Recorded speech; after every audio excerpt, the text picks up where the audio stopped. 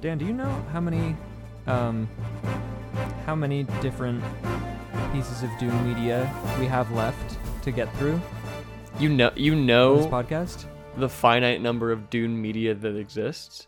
That's something that you know? I haven't. I've gone to Wikipedia and counted all the books and stuff, and Really? yes. Okay. I think I talked about it on the last episode. There's 57. Total pieces or how many we have left? Well, no, 57 total, but that's including the trilogy that's being written right now. We've done 4, right? Because we four complete because we watched a movie and then we've covered effectively 3 video games. Yes. And then we haven't completed anything else. Right. And there's probably going to be more with the movie tie-ins coming out later this year. Folks, you're listening to Let's Get Way Into Dune. This is a podcast where 2 idiots, that's me, Silas Harris, and me, Dan Kelly. I can't say we don't know anything about Dune, because we do now, but a mere couple of months ago, we didn't know anything about Dune except for the worms. Yeah. Hard to forget the worm. Hard to not know the worms. Pretty Yeah. iconic piece of imagery. And we're on a quest to know everything there is about Dune and to experience and immerse ourselves in much of the Dune media that exists as possible before the new movie comes out later this year, where we're going to get to see our good friend Aquaman walking around in the desert. So anyway, on this episode of Let's Get Way Into Dune, we are covering, well, it's called Frank Herbert's Dune. It's a TV movie series. A mini-series. Well, not as many as you might think. Right, but it's as we limited recently episodes. Yes. Silas and I were going Yeah. to... We're planning to watch this, maybe bang it out in a day, just like watch all of it. Because we thought it was like... Because we know it's 3 short movies. So it's like, yeah, maybe that totals like maybe hour and a half, 2 hours, max 2.5, right? Right, like maybe we figured they were like 45 minutes, like Yes. a long TV Yes, show absolutely. episode. Yes. But each of these really is a short movie. The full runtime, I have the box in front of me here, is 292 minutes, which comes out to you just under 5 hours. So we have quite the undertaking. It's 3 episodes? It's 3, Okay, yeah. yes. It's 1 for each part of the book. Oh, which okay. We've at time of recording, we've both read the first part, and I've read a little bit of the second part, but we're not even that far into that. Yes. So there may be some spoilers ahead in Right, this. right. Because there was definitely some stuff in the first part of the actual novel that was not explored in the film. Came completely blindsiding to me. So as with any piece of Dune media that we explore on this podcast, we of course invite you, our listeners, to follow along at home. Read the book alongside us. Our first episode, of course, is only listenable if you are literally watching the David Lynch film. Yes, that will not be the case for this one. We're just going to do sort of our reactions to each part as we watch them. Yeah. Well, a big part of that is this one, is streaming nowhere. I bought a DVD off Amazon because it's the only way to watch this. What I've come to find in researching for this podcast is that it really is like digging through the wreckage of an ancient civilization, like finding scraps of. There's like a Dune companion encyclopedia that goes for like $400 on eBay because you just can't find it anymore. And speaking of, in the spirit of getting through these 57 different pieces of Dune media, and also working through some of the rarer sort of relics of the past, I have a little gift for you, Dan. What? I have a gift. I have a little something. Can I come in there? Yeah, come on in. Oh my goodness. What's up, man? What did you get? So something you should know about the way we record this podcast. 2 guys, 1 mic. I had to take my headphones out because I heard Dan and I record in separate rooms. We're roommates, by the way. We have a bad habit of we talk over each other really badly, and so the only way to make a listenable sort of thing is for me to be able to just cut out one of us talking entirely. In most of the episodes you've heard so far, we're talking over each other so much that you really only get to hear you only get to hear one of us at a time, but there are usually 2 conversations sort of happening at once. Anyway, I've come with gifts. Okay. I combed through sort of the depths of eBay, and I was able to find just a couple of booster packs of the Dune trading card. I'm gonna go back to my Eye of the Storm. I'm gonna go back to my microphone, and then we're gonna just pop This these is a open. 15-card spice pack. It's just this is a little pre-episode, main focus dude. of the episode bonus, so that we can check another one off the list. So wait to open it until I get back to my microphone. Okay. Hold on. So guys, there's a big old worm on this thing. It says the Dune collectible card game Eye of the Storm 15-card spice pack. Big old worm. And on the back it says Arrakis Dune Desert Planet. Gives a little Thank blurb. you for vamping while I go No back. problem, dude. I'll always Oh vamp. yeah, do they say anything fun on here? Arrakis Dune Desert Planet. The great houses have all turned their eyes towards Dune, the harsh wasteland that is only the only source of spice. You too struggle to take control of that most valuable substance in the universe. Whether you choose to fight on the Chom Exchange, the floor of the Landsraad, or the Landsraad, drifting sands of Arrakis itself, expect treachery, danger, and the unknown at every turn. I'm exactly currently 400 pages into the book Dune, and I've seen a movie about it. I still don't really know what the Landsraad or Chom I know very little are. about that, yes. So this is a TM 1965, Herbert Limited. So this card game ran for a short time. It was like published. It was like an independent company doing it, and then it was bought by Wizards of the Coast. But the game was so complicated and hard to play that nobody was buying it, and so they just stopped. It seems very niche as well. It's not like Pokemon, where there's a bunch of different media about it. Right. There's no mainstream appeal for it. I mean, it's kind of from the era where card games were blowing up. I see. But, we're not gonna learn how to play this thing or do so. But you want to crack these guys open? Absolutely. I love the feeling of opening a little booster pack of cards. I'm doing it right in the mic for some ASMR. I'm not. I'm struggling to open it with my feeble little hands. Yeah, it's actually very hard to open. It's from the 90s, bro. All right. Yeah, these nobody's seen these cards. Wow. In like 25 years. All right. So I have a wind trap. That's an equipment for a Okay. bastion. Intelligence. Ooh. Espionage. I have I have a diplomacy card. I have a weapon misfire, which is it says Imperial technology is often far from perfect. It is just a guy like shooting himself in the face. I have a Kinjal. What's that? It's a blade. It's a kind jowl. I don't know. It was mentioned in the book. Is that like bone blade Yes, or whatever? yes. Like like if you take it out, you can't put it back until it draws blood. I believe so. Okay, I got a Dune smuggler. I have a house agent. I got a spice harvester. Nice. I got A house battalion. Rachag stimulants, which is Ooh, drugs. disengage. Ooh, I got some Chom dividends. Nice. I have an exchange proxy until it's a sexy lady. Now, is there like I have arms training, and it's like shitty Paul with shitty Gurney with a shitty sword. Shittily. I'll one up you there, which is I have personal shield, Oh wow. force field projector, and it is sort of a knockoff movie Paul with a light sort of shining out of his belt. Nice. I have a carry-all harvester transport. Oh, a water right. Bro, I have the High Steersman, the weird motherfucker alien world maker. Whoa, nice. I got a Fremen battalion, which does have a worm on I it, have which is I have a litany against fear. really. Damn, that's good. Nice, dude. I mean, I don't know if it's a good card, but like, you got the litany card. Yeah. I wonder how rare each of these are. Okay, my last good one is I did get the Weirding Way. Oh, nice. I got a And it Sardaukar has- Battalion too. Nice. Oh man, you got some good ones. I should have swapped. I should have swapped him last I have a minute. sterling That's all right. reputation. I have a slim tip second blade weapon, and I have a Landsrad emissary.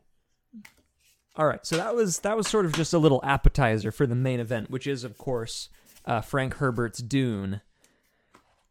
And what we're gonna do here is we're gonna take it into 3 parts, and we're gonna go away. We haven't watched this thing yet. We actually have no idea what's in store for us.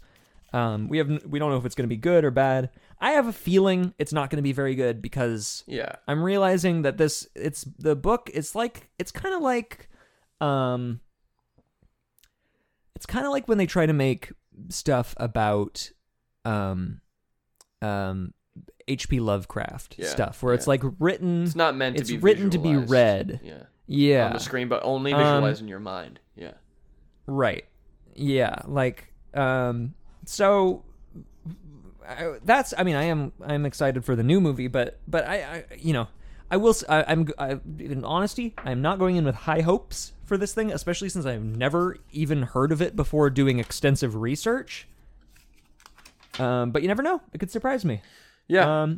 So we're gonna go off and we're gonna watch the first part of this, and then we're gonna come back and sort of report back on that, and we'll do so for the following parts as well. Gonna kind of break it up and give you our thoughts as we watch each basically individual movie of this thing. All right. Let's do it. I'll see you All on the other right. side. Let's watch part 1, Dune, of Frank Herbert's Dune. Not Dune, but Frank Herbert's Dune. Ready? Let's go. All right. Let's go.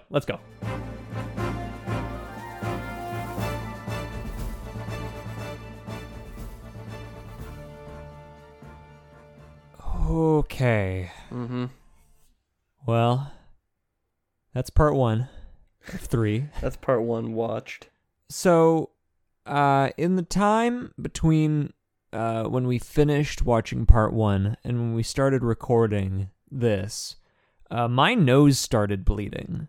Oh, what? So, my nose, I got some paper shoved up half my nose right now. Okay. If I sound funny at all, that's why. And that, I think, is a pretty good indicator of sort of what we just went through. I think that this blood may be coming directly from my brain. On account of the film we just watched? Yeah. And I will just say it was film. Like, it came out in 2000, but it was like filmed on like poor quality film. Yeah. It was not digital, which they could have done. They wanted that realistic effect, my man. Yeah. Well, right, cuz it's, I don't know, man. Like, look, it was clear how low budget it was, but also, I don't like. Okay, I don't expect anyone to see this ever again. I imagine that we may be the last people to ever watch Frank Herbert's Dune. Okay, yeah. Because you do have to go out of your way. Like I mentioned, we had to buy a DVD of this in order to see it. There's no way to find it online. Which I appreciate. Yeah. And so we're going to have to do a lot of like explaining here, because we can't just like, Yeah. you know, normally with the book or the David Lynch movie or something, anybody listening could sort of like check our work and like figure out what we're talking about, but we can only describe what we've seen, and you just kind of have to believe us. Where do we start? With the year it was made, which is 2000, and this is before. I mean, this is after the Phantom Menace came out, which came out in '99. Oh, it is. But geez, oh geez, are those special effects just horrendous? Yeah, I mean, that's really... It starts out with like the title card, like the logo falling into like the desert rock cracks and it falls into the sand pit below. it's clear at that point that this is low budget. Low budget. We expected low budget because this is like a series of TV movies that nobody talks about. So right. we never expected it to be super high budget or anything. But like clearly the majority of the budget went into like the extended like weird CGI thopter scenes that they like spent a lot of like they were clearly very proud of when they made it. Yes, they don't take the time to do miniatures, which, you know, I get because it's CGI is new and we want to show it off because we think it looks really good. It looks like a fucking Dire Straits music video, this scene where... it looks like an episode of Jimmy Neutron. Yeah, for real. It looks like that bad. It takes place out of order. There's a lot out of order. There's a lot that they skipped. And what's weird, like, in... the old movie, the David Lynch movie, like, they skip a lot of stuff, and that's, like, I guess, because you're fitting this whole book into one movie. Yeah. But if you're gonna take an hour and a half for part one, do it. Yes. They don't... and it's not like, oh, well, there's stuff that's more important. No, they add shit that's not in the book. Yeah, like Princess Aurelian's there, Princess even though she's Irulan not is in it, who's not born yet. And there's she and Paul had a very weird like sort of tension, like romantic tension between them, which is also like the man is spoken for. Well, not yet, but like Princess Aurelian's like fucking. She shows up at the dinner scene, which is a very important scene in the book, and then like they just like leave to go somewhere private together to talk, and the whole dinner scene about the Duke leaving and Paul like assuming his, you know, place, which he will soon assume for real, which is a great scene in the Frank Herbert novel. It's just not there. We were talking while we watched it. It's like one of my favorite scenes so far. All right. We're getting ahead of ourselves, though, I think. I think so, yeah. I don't know where to start. I mean, the effects, like, are... Whoa. Like, whoa. But what I think we need to talk about is the costumes and, like, the set. Because that seems... Because that's much more, like, within your control, you know? That is definitely what you make of it. CGI is just, like, you know, it's 2000. People were doing good costumes before computers. You just gotta be creative, and I think they were creative, just in a very wrong direction. So Thufir showed up very early on when they're still on Caladan. Yeah, during the shield practice scene. He was kind of a normal-looking old man. Like most of the people in this one were old men with long hair. But then and so Thufir was there. He was a normal guy, and then he showed up again once they were on Arrakis. But he was wearing like a big purple, like almost like a pope hat. Yes, very it's very, very pope-like, very papal. He had actually the funny hats were heavily featured at the dinner scene. There were quite a lot of funny hats. It was like the Hunger Games. Like the capital citizens from the Hunger Games level of like, what the fuck? Yeah, it made me think of the Galactic Senate from the Star Wars prequels. Yeah. Where there's all the different weird aliens. But these were all just people wearing funny hats. I feel like there were some other... Yue had a funny hat. Yue had a funny hat. Suits... The still suits look crazy. The still suits were just suits with like wire on them to simulate like the tubes that their moisture gets sucked in from. Right, and they were just clothes. They were just clothes. Yeah. Like they had, they had like a funny cap.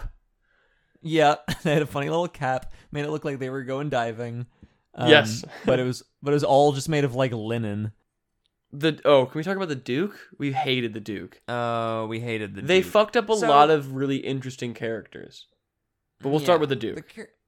The Duke's a very important character, and I think he was the way he was because he's like the top billed person is whoever they got for the Duke. It was William Hurt, who is a good actor, and I've seen him in other stuff, and he's actually like a very like he's a really great dramatic actor, and he can be like scary, and he does have the like patriarchal thing going on, but it's just like I mean, look, if you're William Hurt and you get cast in this TV movie, you're not giving it your 100%. I mean, clearly, we just watched him not give his 100%. But, like, it felt like every scene kind of felt like he had just read the script, like, right before he walked on set. It's very boring, very flat, very, like, made sure not to reach above a few decibels. He was quiet, and Jessica really, like, Jessica, who, again, is a character, like, obviously is, like, one of the most important characters in the book, and is, like, super complex and interesting, and even in the Lynch movie is, like, fairly fleshed out and interesting. She was kind of just, like, there to kiss the Duke a lot in this. There were, I think, like 3 extended kissing scenes with them, which is weird because, like some of them in public in front of everybody, which is not what the Duke was about in his living days.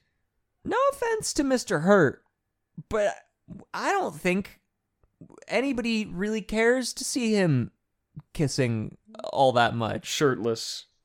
From the top of his kissing. Head. Yeah, his weird, like, balding, long hair. Again, all respect to Mr. Hurt. Nothing but respect. Nothing but respect. Another character they fucked up was Kynes. Kynes, oh my god. He looked like he had like Peter May hair, but like more like damaged. He looked like he had just taken off a powdered wig. Brian May from Queen. That is what I understood you to be saying, but Peter May is not a person. Who is Peter May? I don't know. You think of Peter Mayhew? I was just incorrect. I see. I googled Peter May, and he was a Scottish screenwriter. So that's not somebody we knew about. Yes, Brian May from Queen. Brian May, but like cut his hair, make it a little more curly, and just make it like look unhealthy. Yeah. Well, and the actor also like just kind of decided Kynes was just like a creepy guy. Yeah. Who else were we saying that they fucked up? The Duke, Jessica, Kynes. I mean, Yue just wasn't there. Yeah, there was no Yue conflict. He showed up twice. He showed up like twice, and the first time, I mean, he was like on a train with Paul and Jessica. We didn't realize it was Fremen. We didn't realize it was Yue.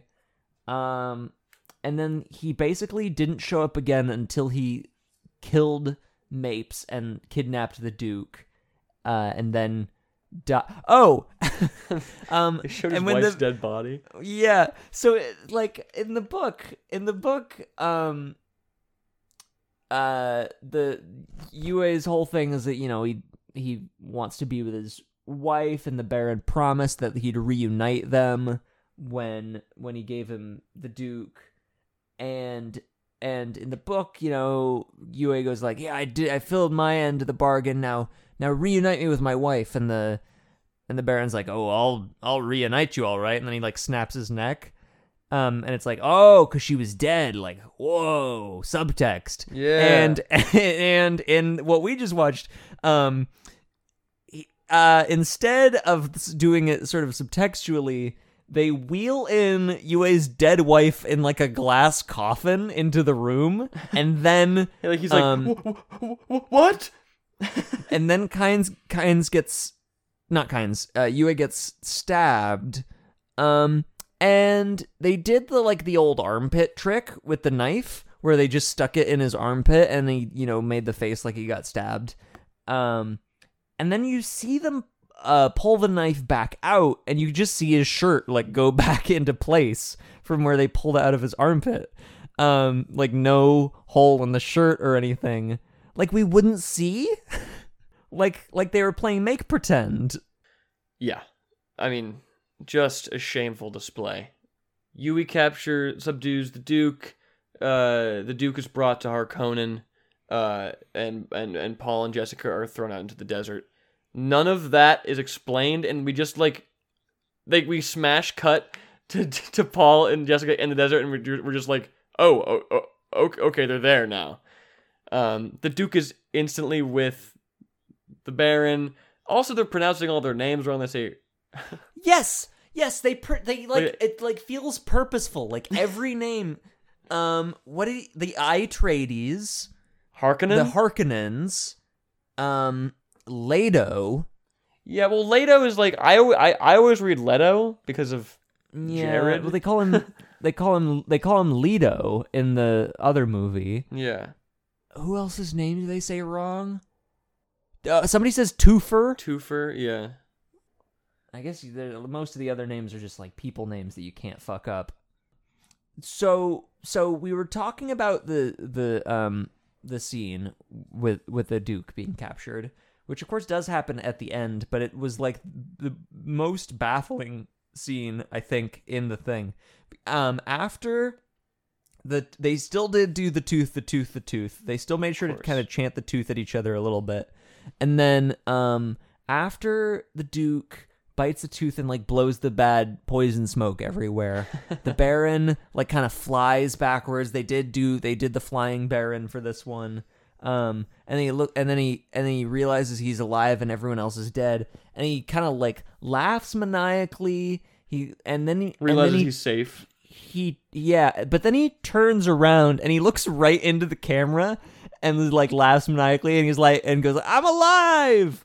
And it like was like really weird that they did that.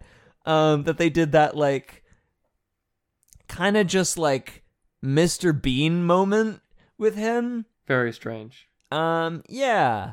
Like straight up, like, I don't know, like fully fourth wall break. The sets all on Arrakis. Well, anything outside, you could tell that there was like matte paintings. Oh my god, behind them. The outside of Arrakis in the desert was just awful. Yeah, there were like matte paintings behind them, and the sand that they were standing on was very clearly only like 2 inches thick on top of solid ground. And then inside, every set indoors looked like like it was part of like a Nickelodeon game show. Like Legends of the Hidden Temple or like Guts or something. Yeah, it looked like that aggro crag behind them. I think we're covering a lot of stuff that is going to be in parts 2 and 3 as well. Right. So this may be our like longest and most incredulous sort of part of our discussion. I'll just say this. There are some moments where they take artistic license, and sometimes they even don't, where they fumble a great idea. Like if you wanted to show Yui the dead body of his wife, they just like drew it out and like made it weird. Like you could do that and then immediately kill him. A door slid open and her body was wheeled out.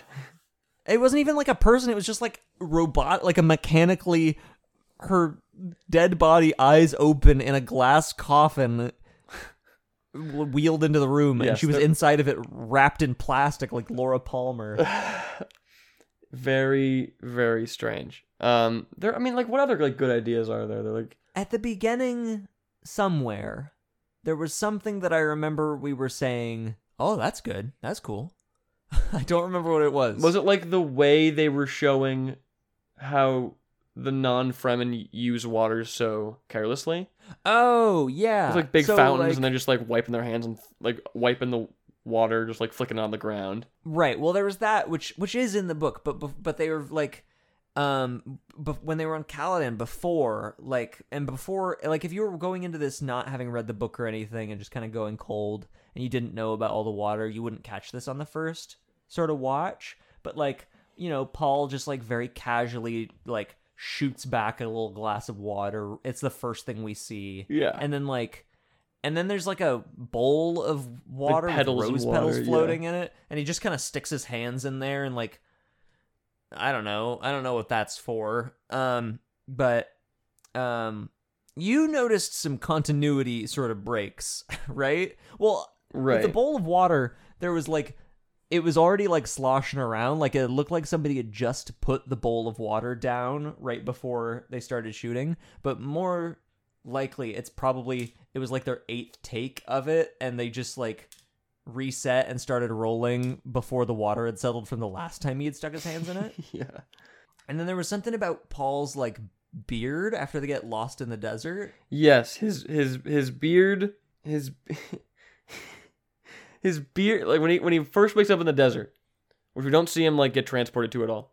He has like a 5 o'clock shadow, and then like he gets in the thopter and he's clean shaven, and he gets to the siege and he has a beard again, and he gets back in the thopter and he's clean shaven. It's clear that they did all the thopter scenes the same filmed day. in one day. Yeah. Yeah, like the scene where they watched the harvester go down, which is one of my favorite scenes in the book. It's characterizes the Duke in a really weird way, in a really cool way, and like shows Kynes that he's he cares about people more than money. There was a kind like at the end, when they're hiding in the siege, we watch Kynes like sneak up on Paul.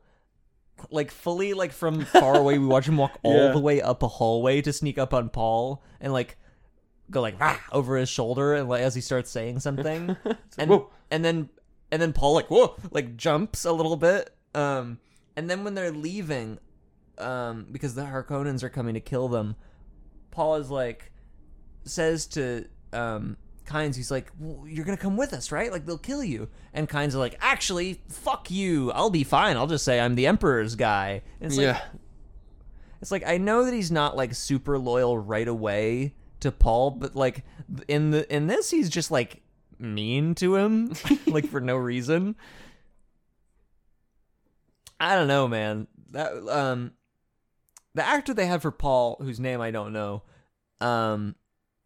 was even less 15 years old than Kyle MacLachlan. Like, this guy looks even more like an adult. Which I guess they didn't care too much about mentioning that he was a kid. But his parents are, I don't know.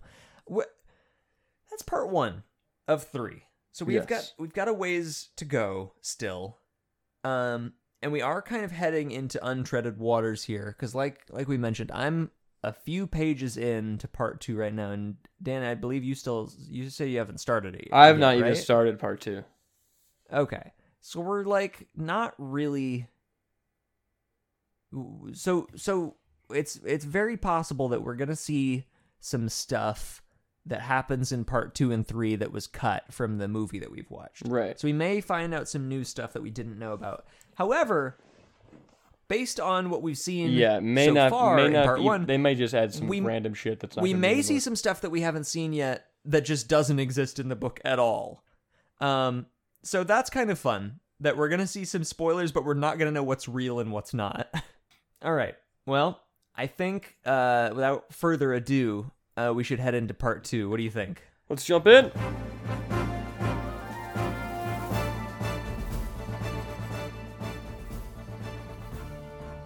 Hey everyone, here we are. We just watched part 2, Muad'Dib, of Frank Herbert's Dune, the 2000 TV limited series, and nudity, large swinging titties, whole man ass. There's a lot of titties and man ass in this one, which is good because not much else was exciting about it. Yeah, there's very little to go over except shockingly sluggish pace. We got to meet some of the wildlife of Arrakis. There was a little mouse, which is named Muad'Dib, which is how Paul got his name, it turns out. Yep. And there are some baby worms that you can kill to take their barf to make the water of life, which I guess that sent you into a sort of a hyperspace drive where the person that you're about to kill dies. And then your baby comes out and you're like, whoa, I didn't tell you about the baby? And they're like, yeah, you should have told us about the baby. And you hug the fetus, and then she's dead. Not the fetus, the lady. And if that didn't make very much sense to you hearing it just now, please understand that it didn't make much more to us watching it. That was at the end of what we just watched. What happened before that? Some of the funny worm stuff with Paul and Jessica, the big worm chase, but that's like it happens and it's like gone in within like 30 seconds of them hiding from the worm on the rocks. It was really quick. Hanging out with the Fremen, Paul kills someone in a duel to the death that he doesn't realize is to the death until it's to the death, and then he kills him. And Jessica's like, he's never killed before, and then still first like, he better start. What I liked about that was that they were like they had knives and they were kind of like lunging at each other and stuff, and Paul knocked the other guy down and he was like, "Are you done?" And then Stilgar was like, "Oh no, this is to the death." And Paul was like, "Oh, it's to the death," and just like stabbed him and killed him right away. We should just I'll kill him then. Princess Irulan was in it so much that I'm getting confused about, like, I'm almost feeling like what I've read so far, I must have just missed her or something, because there's no way they added this many Princess Irulan scenes that aren't in the book at all, right? Because we were thinking that she hadn't been born yet. Yeah, the way it's like her introduction to the chapters are serialized makes it seem like she's recounting a story many generations into the future, but we're starting to think that maybe she exists in the time period of Muad'Dib. I'm Googling her. Do it. I have to find out. Princess Irulan. Oh, she's a member of House Corino. I guess I didn't realize that I guess I didn't realize that the Emperor has a house? The Emperor was a Corino. Sorry, I kind of just like looked at the little sidebar and I saw some spoilers, but then I looked away fast enough that I can't really process what they mean. Awesome. She is the daughter of the Emperor. We know that. This we know. So I guess she has been born. Well, all right. Okay. I don't remember her showing up though in the I don't think she was in part 1. In the book, not at all, except for at the beginning of all the chapters. All right, I have to get off this Wikipedia tab before I see something important.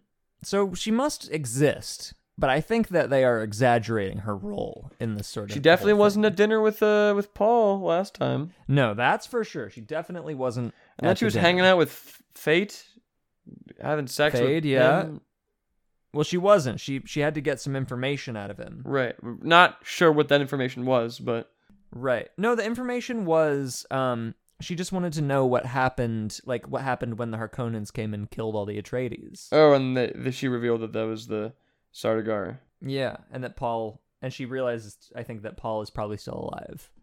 Because I think she still has a crush on him. Who doesn't? Yeah, everybody seems to. Paul, the 15-year-old boy Paul, goes ahead and gets laid in this gets laid, one. So good for him. The first time we see Chani, or as she's called in this version, Chani. They call her Chani because they are committed. They somehow, like, whoever made this one saw the David Lynch one and committed themselves to pronouncing every name differently. It was made in 2000, so that's also when Dick Cheney was elected to the vice presidency. I rest my case. That's weird, huh? So here's this. Yeah. First time we're introduced to Chani, or Chani. Call her Chani. In the David Lynch film, she is a nothing character. They gave her some character. She sheds a single tear, which was, moving, I assume, to the actor. Oh, her thing, what I didn't realize is she is Kynes' daughter. Yeah, I think. And so she's kind of now then taking over his goal to, like, terraform Arrakis. Oh, after he explodes, you mean? Oh, we forgot to talk about that. It's one of the few things that happened. He goes, I have unfinished business. I have work to do. And then he explodes. And then he explodes in the desert. And we kind of did a double take on that one. Did that just fucking happen? Did he just did he get eaten by a worm? No, he exploded. Like mushroom cloud exploded. and we don't really know why. No. It Anyway, seems like the Harkonnens like planted a bomb on him or something. I don't know. Yeah. More funny Baron. We're introduced to Chani. So this time she actually is a character, thank God. But the first introduction to her, she gets her garboobles out, and Paul's staring at him, and you see her like back, and then she turns around a little bit, and you see like a tiny bit of nip, and you're like, whoa, hey, TV movie.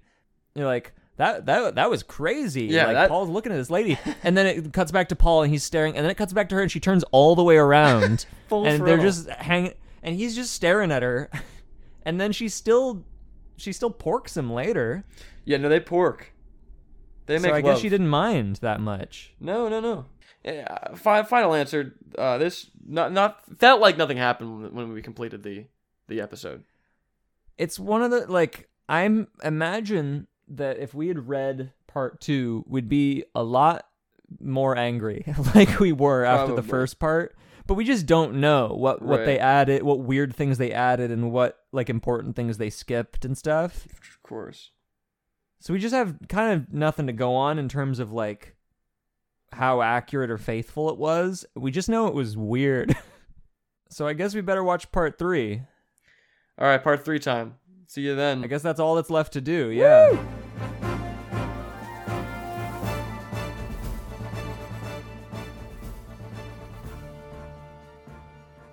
So let's talk about that. Okay. We just watched part 3 of Frank Herbert's Dune, the 2000 movie. miniseries. Yeah, and miniseries doesn't feel quite right because we really did, all told, watch 5 hours of Dune movies. We knew that we didn't enjoy it. On minute 3. So yeah, you know what? Like this third episode here. I think I had the highest highs. I mean, yeah, and also I feel like I kind of just got used to the way that it worked. Yeah. You know what I mean? Definitely. Well, there was a lot of fight scenes, a lot of action, and while that wasn't done well at all, it at least was better than like just part 2 was just so slow and boring. Yeah, part 2 is really like boring. The Fremen and stuff. But the Fremen were awesome in this one. Yeah, this one started with Chani giving birth to a young boy named Leto or whatever. Yep. That was her and Paul's son, which is something I didn't know happened. And then, sort of spoiler alert, pretty much halfway through the thing, that child was killed. So I guess I can kind of see how old David left that out of his movie. Yeah. Because that was weird. It was weird. It was weird. It was weird. What else? I mean, Arya was cool. Oh, the girl. Arya was there, and she was very cool. She was like exactly the same character as in the movie, the David Lynch movie. Yeah. Gurney came back. Yeah, the return of Gurn. The triumphant return of Gurney. Sucks. I think it's impossible. It sucks a little bit that this Why was is that? That reveal was spoiled.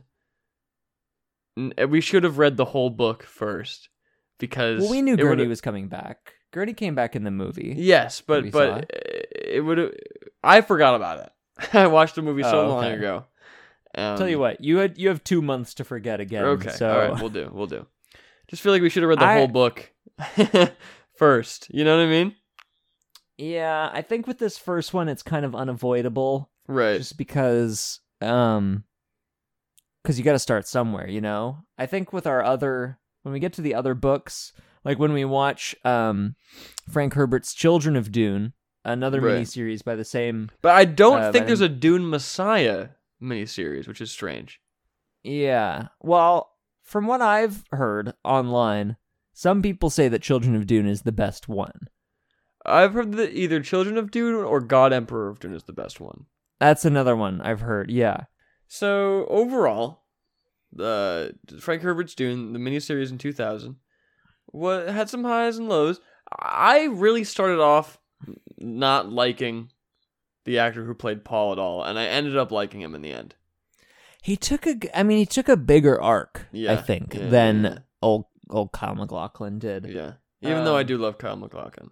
And did we determine, by the way, that for sure this the upcoming Denis Villeneuve movie is only like the first half of the book? It's been all but confirmed by him that it is not the whole book. It is the first half of the book. They're gonna do a thing like It and It Part 2, where it's like Dune and Dune Part 2.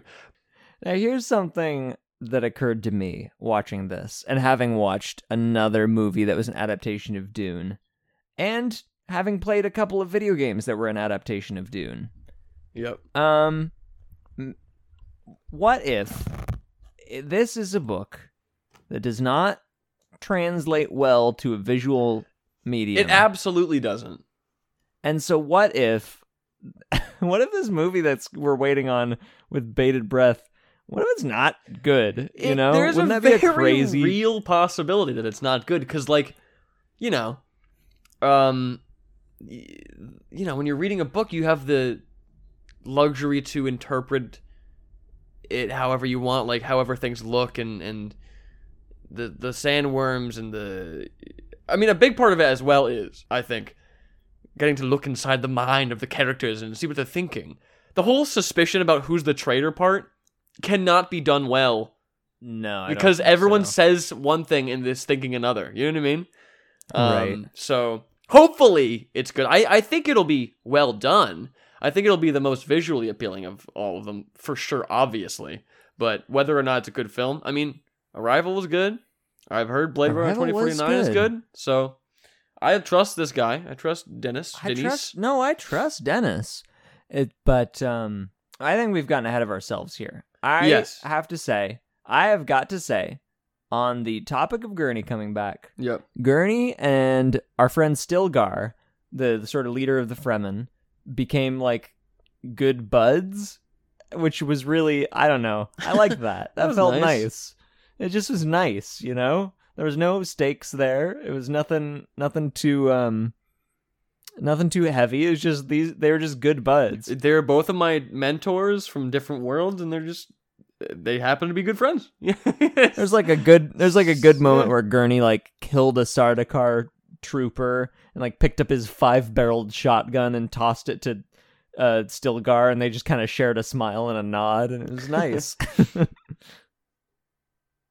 What was anything stand out to you? Any favorite moments from this part 3? I liked when the Fremen community came together to kill a Harkonnen, and then a boy ran up the stairs with something in his pocket, and you said, as a joke to me, he probably has his head. And then he opens his cloak and holds the bloodied, severed head of the Harkonnen they just killed high, and everyone cheers.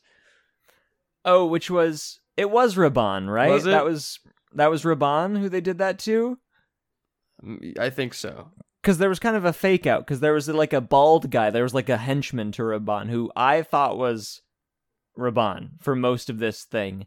And Stilgar got to like 5-barrel shotgun him right in the chest, and it was a very like big moment. And I was like, fuck yeah, they Stilgar was the one who got to kill Raban, like that's great. But then later, like Raban shows up, and it's exactly like you described. Like he's like surrounded by like Iraqi natives. I don't think it was even Fremen. I think it was like the villagers. And he just realizes that he's done for, and so he drops his knife to the ground and screams, and they all gather around him and stab him to death. And a little boy just like runs away from the pack, and I like nudge Dan. We're sitting on the couch. I nudge him. I'm like, it's gonna be his head, right? And we had a good little giggle about that. And he runs up like a short flight of stairs and just it was like a second level of the town. Yeah. Oh man. Yeah. Speaking similar to that is the first 30 seconds of this. They're like, Muad'Dib, we have something for you. We found it in the desert. and I was like, yeah, Muad'Dib, look at these bones. But like literally, it's like, these are all that was left of your father, and it's just like some fucking like skull they got from Party City. Yeah. It's all that was left All right. of your father, Duke Leto. We were talking a little bit there about the like Arakeen town where like villagers lived, and it just made me think of how bad the sets were in this movie. There were like I believe they must have filmed most of it on like one sound stage with like weird like hand painted backdrops. Yeah, it was Because bad. I mean, we talked about it earlier. Like, you talked about it after we watched part 1 because it was so like loud how bad the sets were. Yeah, It was like this one. Did you say this won 2 Emmys? it won 2 primetime Emmys. I looked it up on IMDb while we were watching it. It won for like I believe best cinematography of a TV movie and best visual effects, I believe. And I guess that it got a loophole because it didn't have to compete against other movies of its time because it was technically released on TV, and that's the only reason it won. Yeah, I mean, yeah. Yeah. No, we said initially we didn't expect it to be good, and I think we kind of got, like I said, we kind of got used to the way it presented itself here, and Yes. each part was less offensive than the one before it. But I'm glad we're done with it. Yes. I'm glad we don't have to watch that anymore. I didn't enjoy myself. I can't say I didn't enjoy myself. I had a good time. Kind of. It was fun. It was so bad it was fun, you know? Yes. It was fun to make fun of. Yeah, definitely. All right, should we wrap up here? Let's get out of here. Thank you all for listening to another episode of Let's Get Way Into Dune. Kind of a weird one. Kind of a little, I don't know. There's nothing to follow along with here, so you kind of just had to hear us go through something. Yeah. Have we? You can join us in another couple of weeks when we release. On April 1st, we will release our episode of us talking about part 2 of Dune. Have we decided on a mid-April episode yet? I don't think so. I think it's all we have planned is in April 1st we're gonna read part 2 of the book, Muad'Dib, of the Frank Herbert original tome, and then I don't know what we're doing April 15th. I don't either. We gotta figure something out. We gotta do We've like got some I got don't some know. board games. We've got some short stories, Do we? comic books. Yeah, Mm. we'll find something. Oh, there's a lot of Dune media. There's like 57 pieces left. Well, there's 57 total. Now we have officially wrapped up another one, which puts us at 5. Well, we're counting the card game done, so that's 6 out of 57. Woo! We're killing it, dude. We're getting there. We're getting way into Dune. And if you want to continue to get way into Dune, stick with us, and we will shepherd you through the darkness that lies between the actual good, readable and watchable pieces of media. Because, oh boy, there's a lot of shit. Yeah. But it's all based on a really good book. That's true. that I've only read a third of at this point, but whatever. Right. All right, Dan, bring us home. What do you have for me? Well, you damn dirty Harkonnens. You better rack kiss this place goodbye. Oh. Okay. Oh, yeah. All right. We're getting a little too big for our britches here. Well, maybe next week. That was Or an next underwhelming one.